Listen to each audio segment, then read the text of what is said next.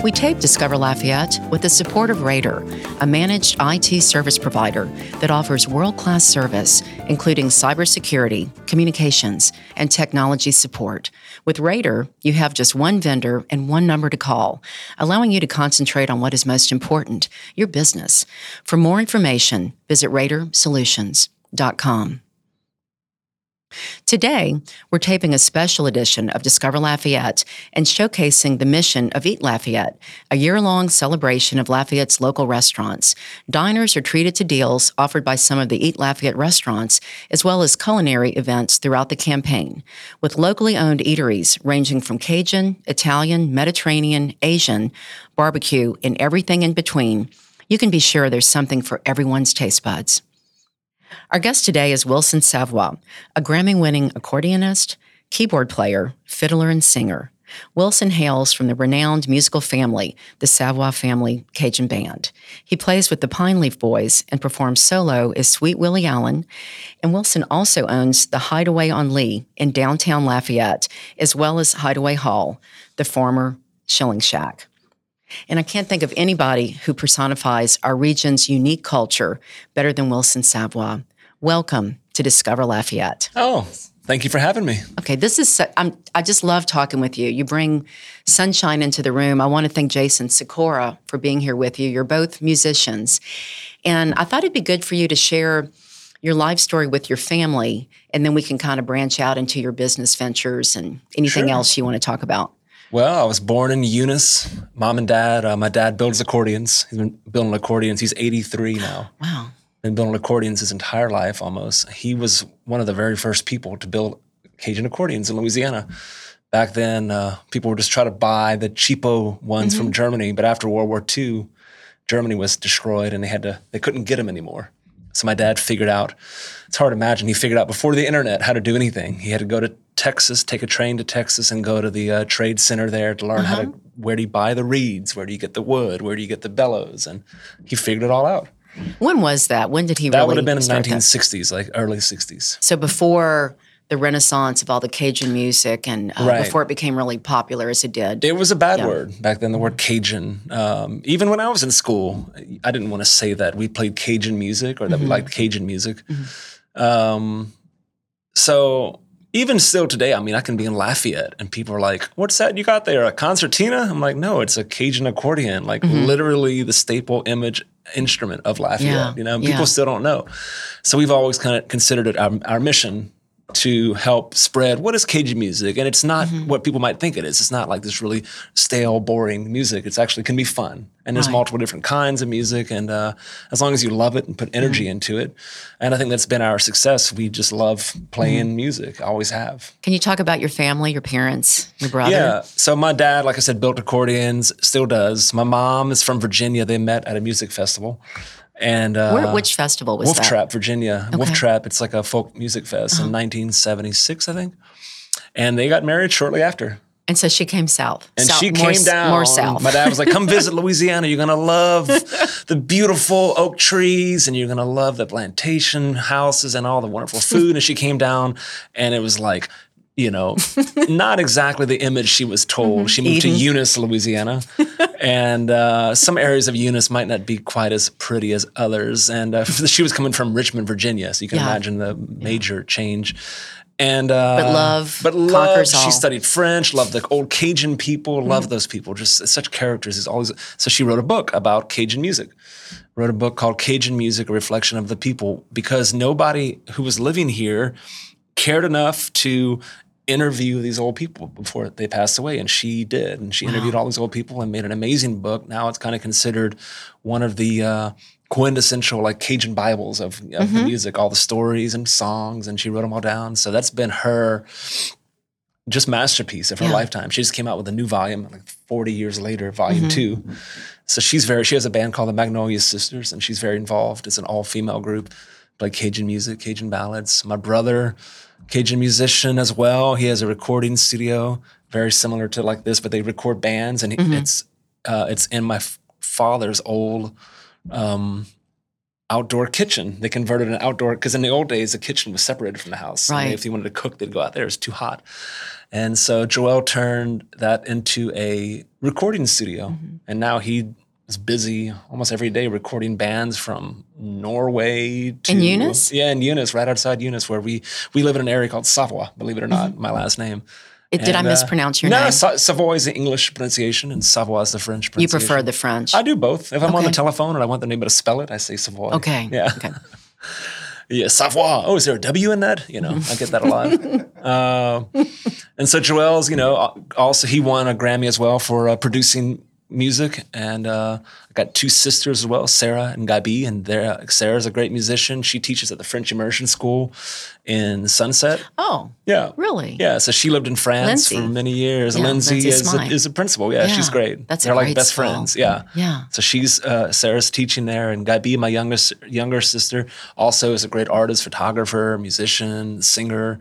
So I'm not going to lie, it is a talented family. Yeah. So coming up, when you were a young boy, did you just love Cajun music, or were you into other types of mainstream music? When I was a kid, I was more into rock and roll. But when I say rock and roll, I don't mean like Led Zeppelin. I mean, I was into like Jerry Lee Lewis, like 1950s rock and roll, Elvis Presley, that kind of stuff. Because I'd seen this movie called Great Balls of Fire.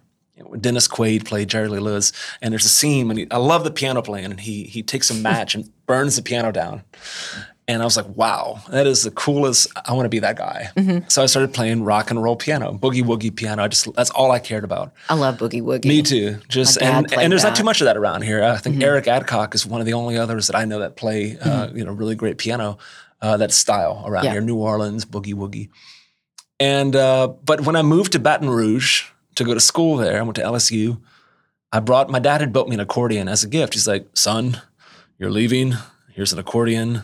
Take this with you, like a movie. You can imagine you put it in your suitcase. Yeah, right. It's like, take this with you and never forget where you come from, And I took it and I was like, whatever, that's nice. Thank you for the accordion. But I wasn't interested in playing the accordion. I moved to Baton Rouge, and I don't care about sports. I don't care about anything that Baton Rouge has to offer. It doesn't interest me, sports or any of the campus nightlife.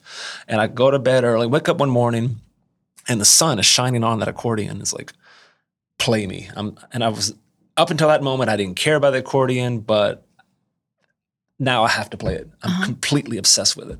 And I start playing the accordion every minute. I stopped going to class. By ear? I knew all the tunes from as a kid because my parents played music all the time. We'd have parties, house parties, and people would come over. And just like the same way I learned English was the same way I learned these tunes.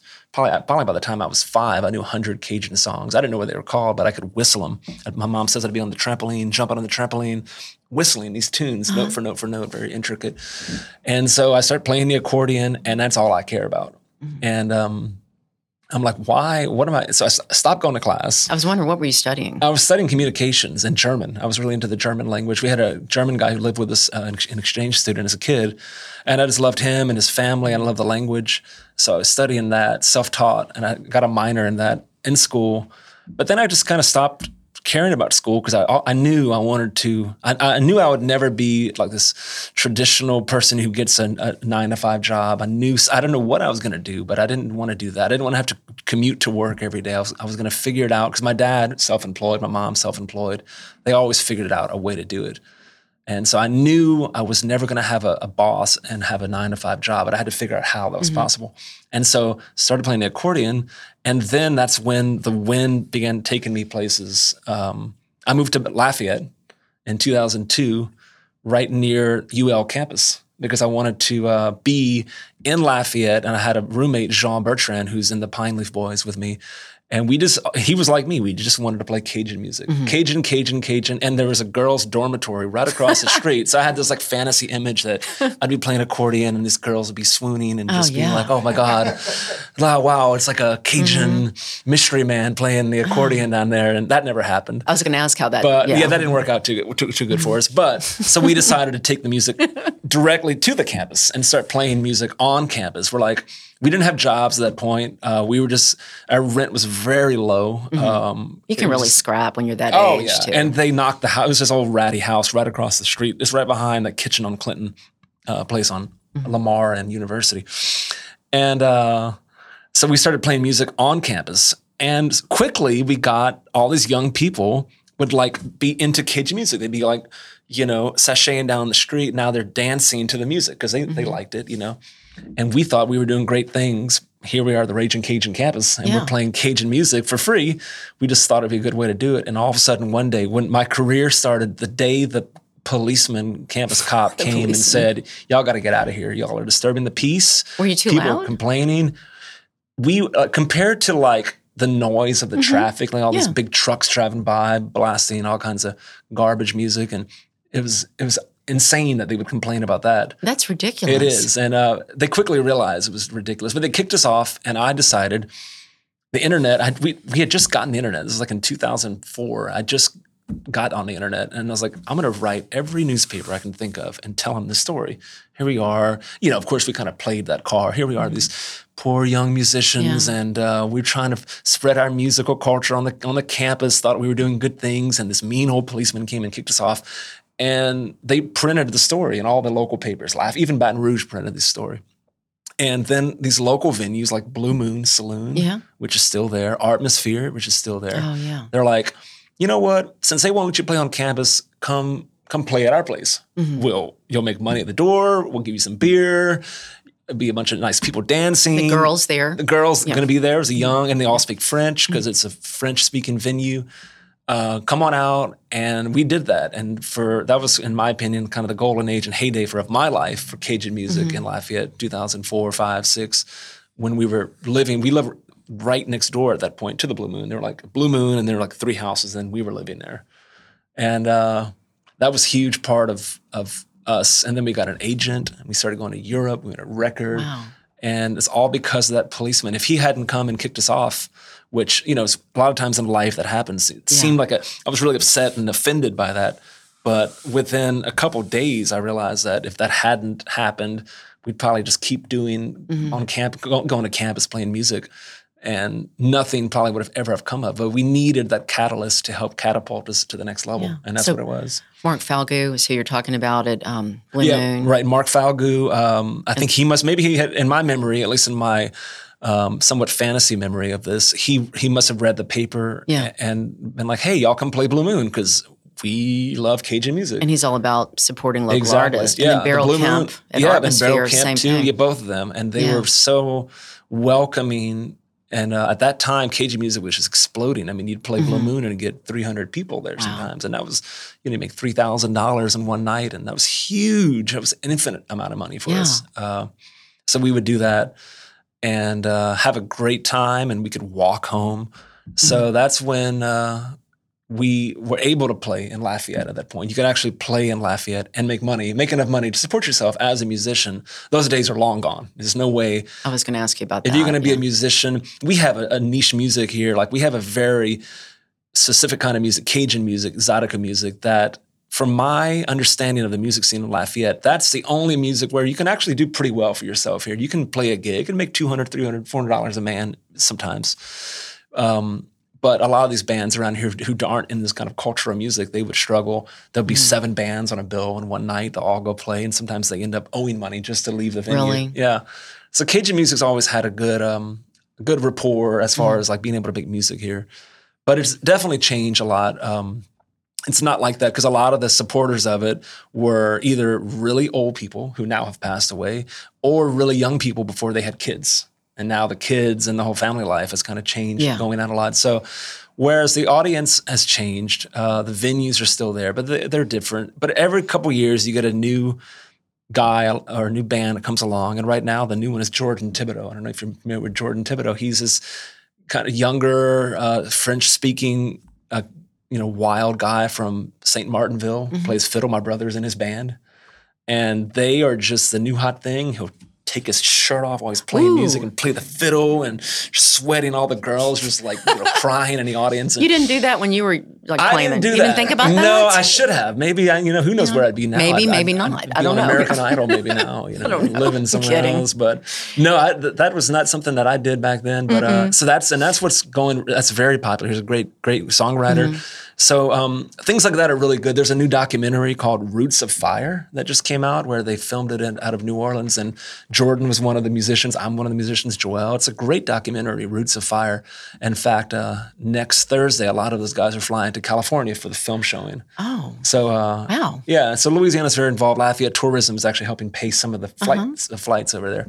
So that's a big thing. And if you check it out, Roots of Fire, it's a lot of the well-known musicians in this area who are doing similar things to me. They all have this love of Cajun music, but it's not only Cajun music. They're also doing other things in the culture that kind of help promote and keep the culture going. Like what? Because I wanted you to get into all this. Yeah, well, and I guess in my case, I opened up a restaurant dance hall thing in 2000.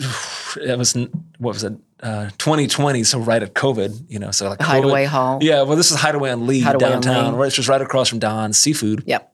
And so like COVID happened, I think it was like March, and they're like, I was working, we rented this old house, and I'm in there, I do carpentry, so I'm like tearing all the walls out. I'm building a bar. I'm just like excited. I was like, I'm going to open up my own bar. And then COVID happens. Yeah. And just like the policeman who kicked me off campus, COVID, which seemed like a bad thing, in the very short term, it was actually, for us, was a really great thing because we had an outdoor courtyard with an outdoor stage. And it was run by people who were very conscious of health protocols and wearing masks. And we listened to advice of nurses and so on and so on. And we figured we have nothing to lose by following the advice of professionals. And so we stayed open during COVID, and we had the only venue which had music because we were a restaurant. And it ended up being an amazing way to kickstart my career in food and bar. You just had to keep the tables, I guess, 6 feet apart. Had to keep the tables apart. Had to have a little, and people would call in, complain, and the fire marshals would come and check on us, make sure we're following the rules. And sure enough, every time they would be like, "Oh, you guys are doing great, exceeding the rules." And you were one of the few, like you're saying, so that did put you in demand. Yeah, and of course in Lafayette that could be both good and bad. Yeah. So like. We had started having music, and this nurse that I know wrote me and said, have you considered giving free masks to people who walk in? I'm like, I don't know if I want to do that. It's going to make a stand. I don't want to make a stand. I don't want to make a political stand. And she said, okay, well, I'm just going to come. I'm going to make a bunch of masks. I'm going to put them by the door. Whoever wants them can have them. And so this girl, Zoe Huval, who's a local artist, started coming and giving out masks. Lindsay Zorski was another one. They're just donating masks. Meg Romer donating masks. And with all the people we gained from that, we equally lost as many people because people would come in and they were very against the idea of that. But I see. Yeah, so it was just one of those things where we had to navigate, and we just figured we're just going to do what we consider is the right thing, listen to people who know more than us. Yeah. And that's what we did, and we made it through. A lot of restaurants did not. Yeah. A lot of bars did not. But we did, and we're on 3 years now. Yeah. So all that COVID money, did you qualify if you were still rocking and rolling? We have not gotten, I know of places getting like hundreds of thousands of dollars. I don't think we've gotten next to anything. Yeah. Because it was this weird situation where you kind of had to have no business. You had to lay off all your people during COVID, and we didn't do any of that. So, but we're managing. So we bought the old Shilling Shack. I don't know if you guys are familiar with that, but it's not far. When did that open? Well, which the Shilling Shack or the Shilling Shack? Hideaway Hall. The Hideaway Hall we opened last year. Okay. Yeah, so it hadn't even been a year, I don't think yet. No, not even a year.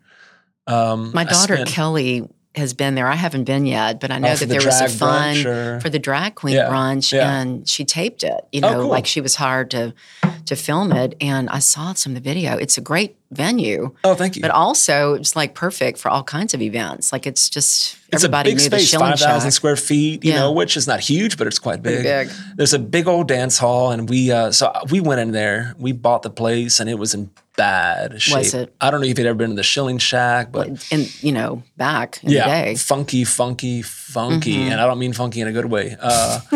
The ceiling was literally the entire truss system of the roof was collapsing. There was an arch, and they had to tear the whole ceiling out. All new air conditioners, all new plumbing, all new water lines, all new gas lines, all new electrical, everything. We tore out every inch of that place while maintaining, of course, the original building because it has a lot of history. In fact, I found out the original name of the Shilling Shack way back in the day was Savoy Lumberyard.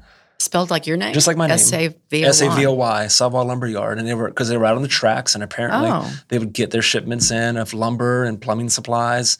And that was actually like kind of the Home Depot of the day was apparently where now the Hideaway Hall is. Wow.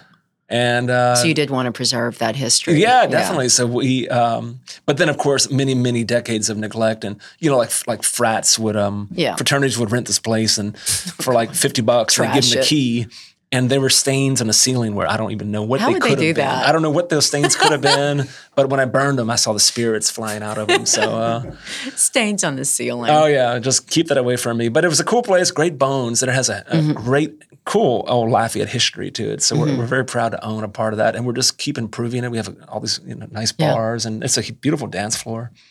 How do you have time to be a businessman when you're also a musician and travel? Well, believe it or not, I probably have more time than most people that I know because a lot of these things are somewhat autopilot, and I don't travel that much. I might these days go on the road for 30, 40 days a year. That's it.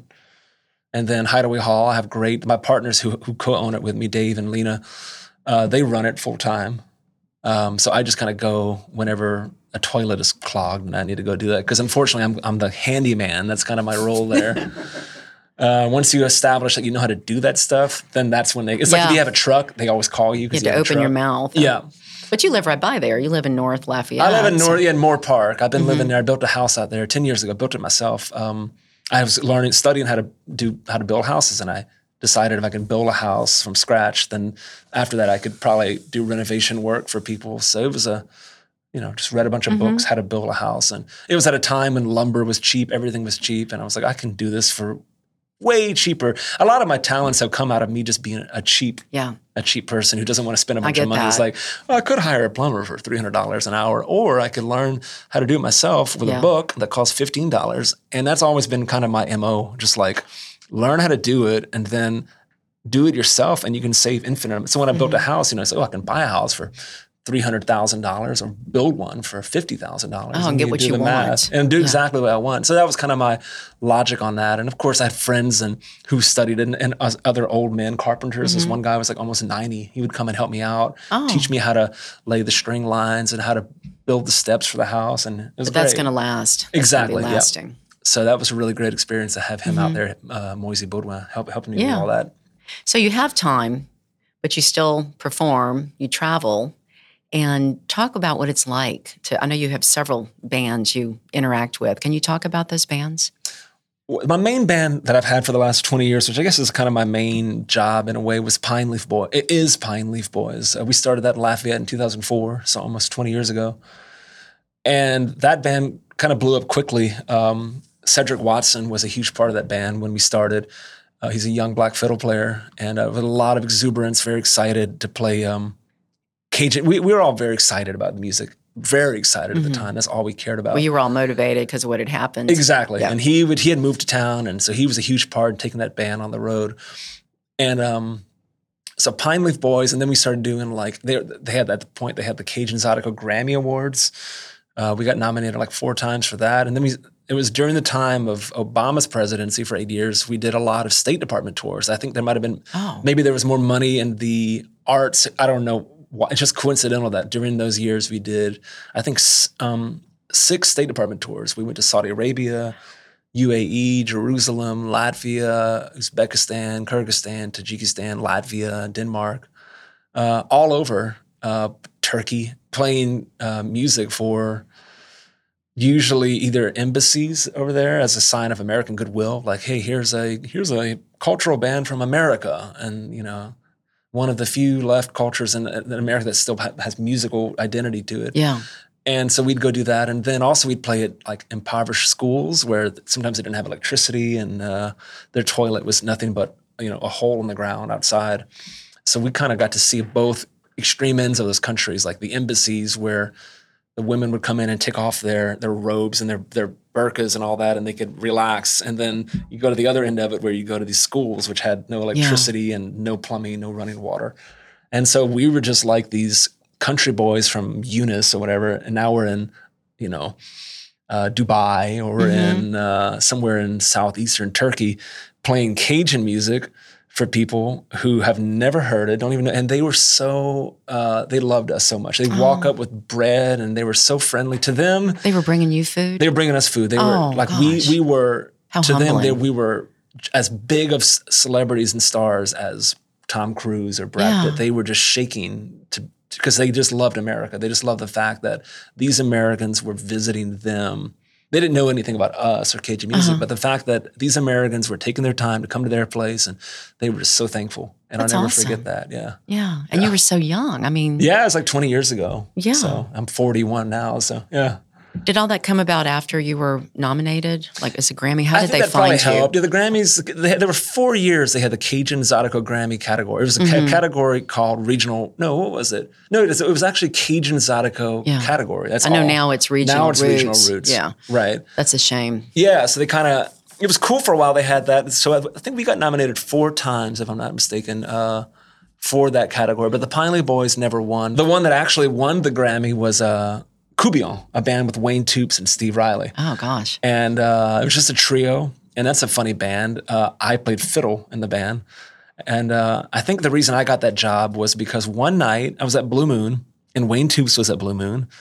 And I think Wayne was like, I'm going to start a band. I'm going to call it Coubion. We're just going to play traditional Cajun music, and I want Steve Riley to be in the band, and he kind of pointed aimlessly towards somebody, and I happened to be, I think, in the line of fire of his pointing, and I was like, me? And he was like, yeah, you, Savoy, you can play in the band too. And I think, everybody's drinking. And so I held him to that. I was like, later on, I was like, hey, can I still be in this band? Oh, sure, whatever. And I'm not known as a fiddle player. There's like 50,000 fiddle players who are better than me in this town alone. But I was just, I think, in the Wayne's line of fire when he was pointing, and he was like, hey, yeah, come play. And I also made a little documentary about Wayne. I was kind of filming him at the time. I like to do film work. And I was just making for fun, a documentary about his life and his career. And so I got to meet and learn a lot about Wayne, and that was a great experience. And we ended up winning the Grammy. And I know the main reason we won that Grammy, I was in the right place at the right time, because Wayne is such a, he's such a superstar. Yeah. He's like the number one superstar in Louisiana, if you ask me. And it was well deserved. And he went to the Grammys and he gave a speech and he claimed it, and it was a great, great moment. Yeah. I mean, I can't even imagine how exciting that was. Oh, yeah, it was exciting. In fact, me and Steve that day we had a gig together. We were playing at Pat's in Henderson, and they announced that we had won, and we went crazy. A lot of partying after that. And I've heard that musicians have to actually pay their own way to go accept the awards, right? They don't just come and get you on a bus or fly you there. If you're nominated, they'll give you a ticket, but you have to get there. Right. But in my memory, Lafayette Tourism has always been really great, and also Louisiana Tourism. There's 2 different entities there, and they've always donated money when it goes to good cause, and they would help pay for flights and all that kind of stuff. So I don't know who's in charge at the time of all that, but I think even to this day, they're still helping out musicians to help further the music and those kind of things. Yeah. Right. So today, which band are you playing most with? Pine Leaf Boys, or with your family, or I would say probably Pine Leaf. We had a pretty busy summer. We hit it hard this summer, and then it calms down a lot. But I'm honestly not playing that much. I don't really know what I do these days to keep me busy. What do I do? How You're here in the studio. How are we in September already? I don't understand. Yeah. I don't know how I'm in September, and I don't really have much to show for it. I guess I keep my time between either building houses for fun, for friends, or playing music, or I'm at Hideaway eating a hamburger and fixing toilets. I think that's kind of how it's so glamorous. I spend my 9 months. So I can be on stage one day, playing for, could be 1,000 people at a festival, and then the next day I'm playing for 4 people, picking their nose, and then the next day I'm at Hideaway cleaning a toilet, and then the next day I'm swinging a hammer trying to build a house, and so that's kind of it's just a roller coaster of and I think I like that. I like the fact that every day is something different. I like that way of making money, of making a living. So Thanksgivings and Christmas, special holidays with your family, do you guys jam at your house? Oh, yeah. I'm kind of known as Mr. Christmas around here. Like, I know every Christmas song in the book. I play them all on the piano. What's your favorite? Probably Please Come Home for Christmas. Bells will be ringing. And Nat King Cole, all that stuff. And big fan of all that. Cool. But so every time there's a piano at any party, I'll jump at that. And there's people having drinks and we're having caroling, and sometimes we'll take it to the streets. I'll bring my melodica. We'll just like walk in the street, play Christmas tunes. And so, yeah, we love that. I love Christmas time. And at my parents' house, there's pianos and fiddles. And every time we get together, there's music. How old are your parents now? My dad will be 83 You're saying, okay, in a few your weeks. mom? And my mom just turned 70. Oh, okay. Yeah. So she's relatively young. I mean, I Yeah. find that to be very young. Yeah, right. Well, this day and age, that's, Yeah. that's very young. Yeah. Wow. And they're still active. So. Oh, yeah. My dad's still out there doing it. My mom's traveling. We're going Saturday, the whole family, to California to play some music out there. And also for the Roots. And the Roots of Fire, yeah. In fact, Joelle's going to fly back and then go back to California for the Roots of Fire. I can't do it because I'll be next Thursday at the Hideaway playing a Pine Leaf Boy reunion show. So I'll be there. So I actually turned down the Roots of Fire thing in order to play my reunion show at the Hideaway. But yeah, lots of fun things happening. Do you have a favorite song or tune that you feel identifies you, your music? I do. My favorite song of all times is Ray Charles' You Don't Know Me. Have you covered that? I do it on stage sometimes, yeah. I just remember the song. I've always been a big Ray Charles fan because I love his singing. Yeah. And when I was a kid, I saw this commercial of this guy. He was in a swing and he was swinging. And it was like a lawyer commercial. And it said, "Have you had hard times?" And in the background was the song Hard Times by Ray Charles. I didn't know who Ray Charles was. I just remember every time that lawyer commercial would come on, I'd get excited. I'm like, oh, I get to hear my song again. But I couldn't figure out what song it was. Nobody knew in my family who that was. And then years later, I was watching the movie Groundhog Day with Bill Murray. Oh, God. And there's a scene when they're dancing in the snow and the song You Don't Know Me is playing. And I could recognize the voice as the same voice from that commercial. I could put two and two together, and then I figured out it was Ray Charles. And I went back in his discography and found the song Hard Times. But that song, You Don't Know Me, is definitely, of all time, just my favorite favorite recording for sure. What about any songs or tunes that you've written? You have a favorite? Tunes that I've written a couple tunes, but in Cajun music, kind of the one reason it makes it kind of easy to play Cajun music is because we usually, for the most part, we just cover old tunes. Most of it, with the exception of like Jordan Thibodeau and a few people, Steve Riley, who actually write, David Greeley, who write original music. Most of it is just covers. We're just taking tunes from the 1950s and putting our spin on them. So I've written a couple tunes, but I don't think they're anything special. It's just something because A, you're writing in a language that nobody around here hardly understands, especially when you're singing it. And B, it's just it's so limited in the kind of music because you're playing an accordion, which is very limited. You can only play in a couple keys. And you only have the white notes on a piano. You're missing 5 notes. And I love playing jazz piano. It's one of my favorite things to do. So I play jazz piano. I can play in any key, a whole bunch of interesting, beautiful chords. Then you have to kind of reduce it in Cajun music down to like maximum of 3 chords, always in the same key. And so it never really inspired me much to write music in Cajun music because I always felt it was just so limiting what you can do. And if you try to do something cool in Cajun music and put a bunch of chords or put a bunch of choruses and different parts, people would think it's just, oh, that's that new age hippie music and not authentic. Right. So then around here, you have to deal with people that are very stuck in these very kind of, it's got to be one way or it's not Cajun music. So I was just like, I don't really want to deal with it. I'm going to have my jazz music that I play sometimes, and then I'll play Cajun music, but I'm not going to try to mix them too much up. I don't need to, So. Yeah, I saw a video of you on YouTube. I think you were playing in Brooklyn or somewhere in New York, and just your talent is immense. I mean, it's beautiful. Thank you. Anything you thought I would ask you, like, is there something that everybody asks you and you thought, Jan, you weren't thinking? Not at all. Which is not unusual. I didn't really know what to expect. I was just, I think I met you at that coffee shop. I want to put in a plug for Denise. We met at Coffee Week Cottage. I was leaving and you were walking in and I knew who you were, but we had never really met. And you've made yourself available for this so quickly. I was so thrilled at that chance encounter. Sure. That's a cool place. I'd never been there. I was just there by chance. I was like, and there's a new coffee shop downtown? Like, what's all this about? I think we have 4 now. And, I know, Jason, I love if you haven't shops. been. Yeah. I mean, the coffee's delicious. The tea's delicious. I love the ambiance there. But the ambiance. But then they teach people how to plant plants. Oh, wow. Beautiful. Is that right? I didn't know what their you can their put whole classes. thing was. Yeah, she puts on Denise Champagne McClure. You can buy gifts there. They'll wrap them up for you. She's got beautiful pottery, candles. It's a destination at 410 Poydras, but it's on kind of Simcoe, like at that corner. You wouldn't think going down there, because I used to live around there, and I didn't know. I was like, where am I going? I just looked at it. Somebody said, go check out this new coffee shop, because I'm a coffee fanatic. Yeah. Even today, I wanted coffee, but I couldn't get any coffee because the boil advisory in Lafayette. So I was like, oh man, can't get any coffee. So I came here without my daily afternoon coffee. But I discovered that cool coffee shop. And I didn't know they were teaching people how to plant. Yeah. Very nice service. Cool. Yeah. It's a great place. So just getting a plug for her. Definitely. Yeah. Well, they had a lot of people there when I was there. So every time I go, it's packed. Yeah. So, well, Jason Sikora's here taping our podcast. Thank you. You are a musician. I'm sure you're chomping at the bit. Yes, Wilson, thank you for coming here today. And Jan, thank you again for letting me ask some questions. I got a bunch of stuff here. First of all, thanks for mentioning your melodica, because it reminds me that I don't know where mine is, and I need to go look for it again. I got like 3 of them. I'll give you one. Okay, cool.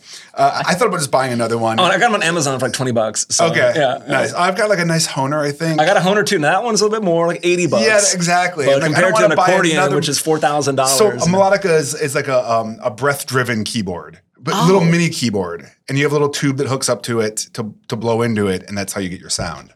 Oh yeah, the ladies love it. Just like a kazoo? It's like a piano? Plastic piano with a big tube coming off of it. Yeah, but you blow coming out of it. Yeah, you blow into it, and then when you hit the note, that's makes a sound. So I could play that. You could play it. Yeah. If you play piano, you could totally play this. Yeah. Or you could blow into a tube and hit a button, then you can play it as well. Right. Yeah. That's cool. Really cool instruments. Let's see here. As I jump around, Roots of Fire. How do we watch that when it comes out? It hasn't come out yet on DVD or anything, or what is DVD nowadays? It hasn't come out yet, but I think they're going to shoot to put it on like, Netflix and all that eventually. Some streaming services. Right. They had a film showing at ACA back in like October. I think they maybe have another one later in the year, but I would go to their website, which I don't know what it is. I'm guessing it's rootsoffire.com. Okay, yeah, probably. Yeah. If not, there's a Google, but I'm sure on there, they're doing film showings all over the country, and every time there's a film showing, they're trying to fly out one of the like 6 people in the film to be there and play music, and usually Jordan Thibodeau will fly out in these different places and join them. Yeah, that's cool. All right, next thing, got to give a shout out to the Hideaway. I think my first time there was when the ESA class does their. Oh yeah. And what do they do there? So Bill gets the entire music class together, and they go there and they put on a concert. And it is, first of all, those kids are monster players. Yeah. And then a venue like that is just perfect. Right. Very informal, very chill, outdoors. Yeah. Bill Fontenot, huh? I want to say Smith. Bill Smith, that's right. Yeah. Bill Smith. Bill Smith. Right. Yeah. Yeah, he's the guy in charge of the ESA. Yeah, it's great. And these kids are like, what, 8, 9, 10? Yeah, exactly. Some of them are graduating. But yeah, they're all high schoolers. And I know some of them are now at Berkeley. They graduated a couple years ago. Killer players, killer singers, and they just bring all 12 of them, and they kind of jump in and out playing different songs, and just make it a blues song followed by a Michael Jackson song, followed by like like a Metallica song, followed by it's really cool. I wish when I was a kid we would have had anything. Me too. The school I went to school in Eunice, no music, no theater, no art, no nothing, and thank God that we were able to think outside the box, but I sure wish we would have had things like that at school. Well, it sounds like you did think outside the box by jumping over to the campus. I did, but most of my friends who would have really benefited, who didn't have the, I don't know. They weren't exposed to it. I was lucky to have the parents, and I learned from my dad you can be self-employed, but if we would have had music and all that in school, everyone would have turned out just so much better, without a doubt. Yeah, fair enough. But I just want to give a plug to the Hideaway. When I went there and I was recording a lot of those, and your staff was so accommodating to somebody like me who's so interruptive, bringing in all my gear to set up. So the place is great. Oh, thank you. All right, Pine Leaf Boys. How do we listen to Pine Leaf Boys? We're on all the Spotify and all that kind of thing. I think most of our records are on there. And or just come see us. We play at Hideaway a couple times a year. Okay. And how do we find out where you guys are playing? We have a website, pineleafboys.com, has our whole schedule. We'll be at Festival Cajun, which is right down the road from here. It's over in Girard Park. Second weekend of October. Play there every year. We'll be at Black Pot Festival, which is really great, at Vermilionville, the other direction. Yeah. Okay. That's Black Pot's been going on for about 20 years as well. Is that the same weekend? It's like two weekends later. Okay. So Festival Cajun's second weekend of October, and Black Pot's the last one. Yeah, that's a big day. Yeah, a lot of, and then, everyone loves it because it's just like kind of, if you can survive the summer, then everyone is coming out in October. And just are all together and happy to be together outside. And It's lovely. Awesome. And sorry for jumping around. Moving over to Cajun music. So every style of music has its own kind of like couple identifiers. And so before I moved here, not knowing anything about Cajun music, my thought was, well, it's just a sped up 12-bar blues with an accordion. For somebody who doesn't know what Cajun music is, what's the best way to describe it? Well, sometimes it's 12 bars, sometimes it's 12 and a half or 13 bars. Fair enough, yeah. Because Cajun music may be known sometimes as quite crooked because it was originally played by farmers and people who just didn't, there were no rules. They just played whatever's on their mind, Yeah. But typical Cajun music these days has an accordion and a fiddle. You got to have kind of those two instruments kind of to be Cajun music. And you sing in French. Okay. And it's usually a two-step or a waltz. Oh, and they alternate okay. back and forth. Two-step followed by a waltz, followed by a two-step. Sung in French, usually. And it's a dancing music. Everyone comes out and dance. Like it's a great, if you have a date and you want to go waltz or two-step and have a couple beers, there's one dance hall out there in Brobridge called La Poussière, the dust. Okay. And every Saturday and Sunday they have a 4-hour dance there. Oh, And people are just wow. dancing. You can get somebody who's 90 and somebody who's 19 and they're dancing together in the same. It's just cool, just dancing in a huge circle down this like dance hall. Oh, that's cool. So it's something we have here in Lafayette that I think a lot of people take for granted. And during COVID, they realized they were taking it for granted. I think people were just craving live music. Yeah. So Cajun music at that time, we were doing online like Facebook videos where we'd play music, and there was just so many people from all over down here. Even to this day, people are like, "Man, I really appreciate how you played Cajun music during COVID on Facebook. It really made it helped me get through COVID." You know. So it's some music that people hear they get nostalgic for when they don't have it. Yeah. So That makes a lot of sense. All right, final question. You've done a fair amount of traveling, it sounds like, other countries, United States.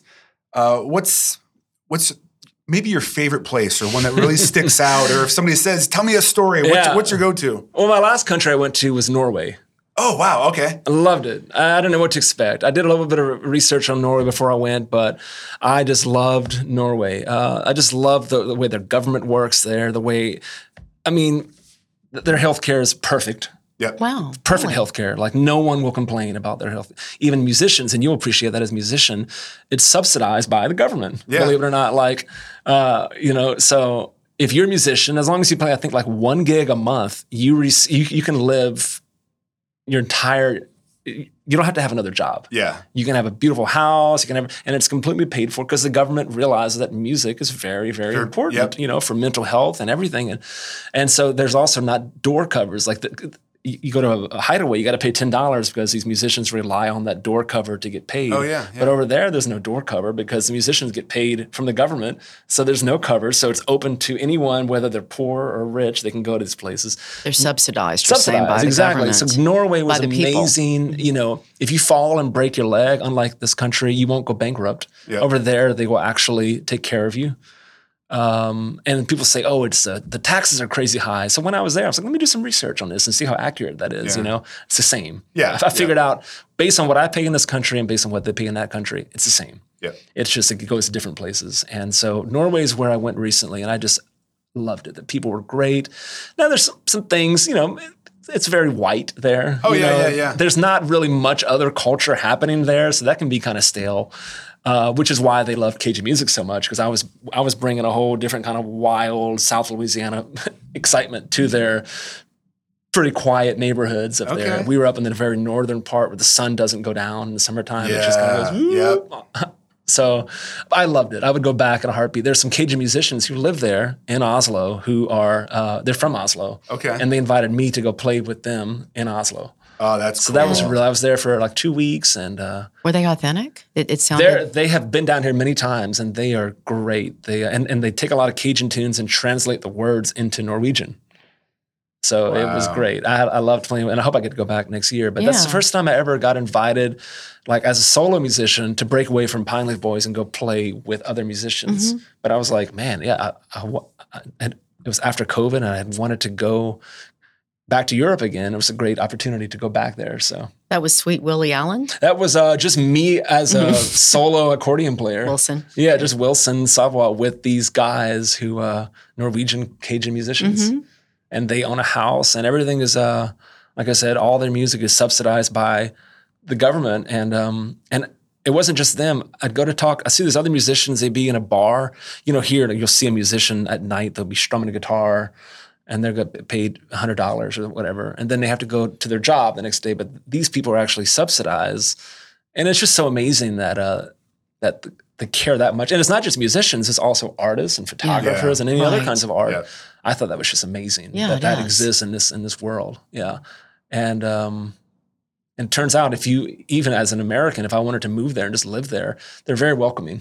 And I thought that was great. I could just move there, and after 6 months, I could get all the same benefits. I'm like, all right. You wouldn't have to sneak across the border. Exactly. They would say, they just come over here because they're very welcoming to that. Mm-hmm. And so I love anytime that arts is supported. So that was one reason I fell in love with Norway. And I've been to many other European places, but Norway in particular was one that really stood out as really being top level. And I think if you look like on a list of countries, but I was asking ChatGPT that, what is the best country? I was like, well, I can't say which is best, but I can give you a list of and of course Norway was number one. I think the Scandinavian countries should be in the top 10 always. Yeah. Except in the winter, that can be pretty depressing. That's fair. Yeah, because the sun never comes up in the winter. But otherwise, I loved it. Yeah. That's awesome, man. Well, cool. Well, thank you, and Jan, again, thank you for letting me ask some questions. Yeah. What an honor. So again, Wilson Savoy. Well, thank you. I'm going to pronounce it right. And, definitely. Well, they're both right. So. Yeah, but thank you for taking time to be here, sharing your story.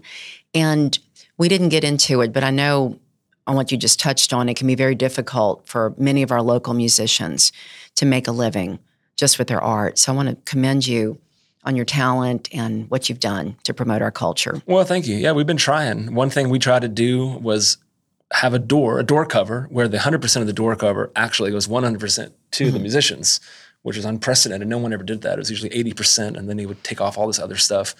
So by making that change, other venues followed suit. Mm-hmm. So if I can say anything I'm proud of in the last couple of years was improving the pay to musicians in Lafayette we had to set a rule 100%, and then all the other places had to follow that. So I'm really proud of that Hideaway was able to make that one change. Well, I want to thank you.